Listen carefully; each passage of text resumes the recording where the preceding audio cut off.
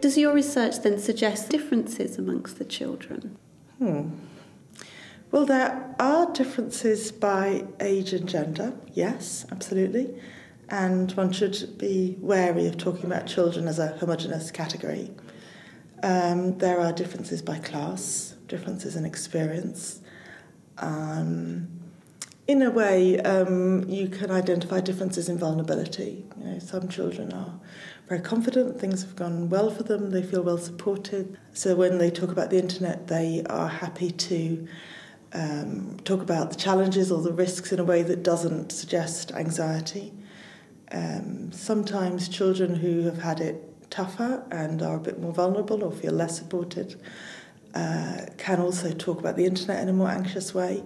But oddly, they can also be the ones for whom the internet is a kind of a place where they can share some of their anxieties with others. So I can think a few years ago of talking to children about their use of social networking sites, and for some it was just a great way to arrange what they're going to do on Saturday night, and they'd make the arrangements and off they'd go.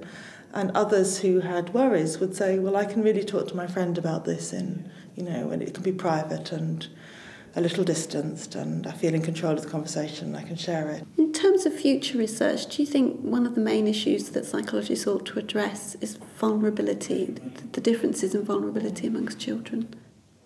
That's a question I'm thinking a lot about at the moment, because though we don't want to talk about children as if they're a homogenous group, we haven't yet got very good indicators of which children are particularly at risk on the internet, and so which children need to be addressed by public policy intervention. So we still do tend to, talk about what to do for all children rather than targeting the particularly vulnerable.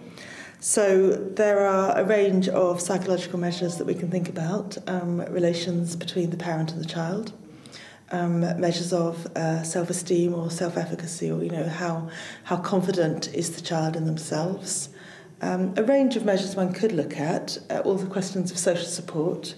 It's assumed that a child who has friends and others that they can talk to is a child who will be more resilient to what they find on the internet than one without such support. So I think the next steps for research are really to use the range of measures available to psychologists to get a more accurate idea of which children are particularly at risk. And I suppose the hypothesis is that the children who are vulnerable offline are those who are going to be vulnerable online, whether it's that they take more risks because they're looking for something else that they can't find in their offline lives, or whether they'll come across what anyone will come across, but they will be particularly vulnerable to it. Thanks ever so much for talking to me today.